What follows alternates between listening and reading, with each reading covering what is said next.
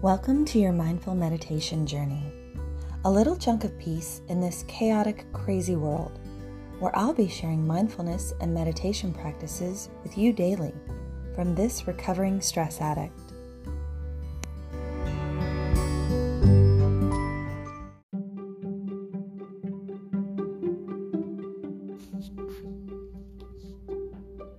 Did you think becoming a minimalist was only about having less stuff, more space, and more free time on your hands?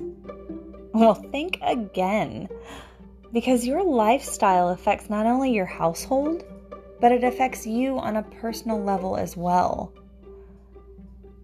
So today, I wanted us to dive into donating old books that we probably will never read again. I mean, it's totally okay to keep those life-changing favorites.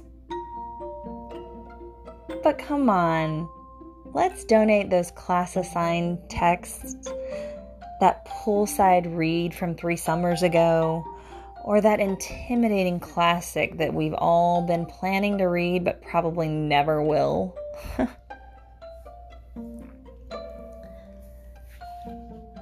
Since I'm in this process of decluttering our things,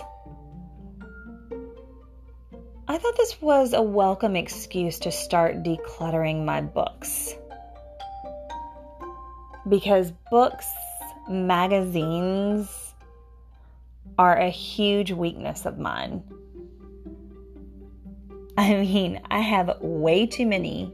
Given half a chance, I would have a lot more. I would have a library just like the one in Beauty and the Beast.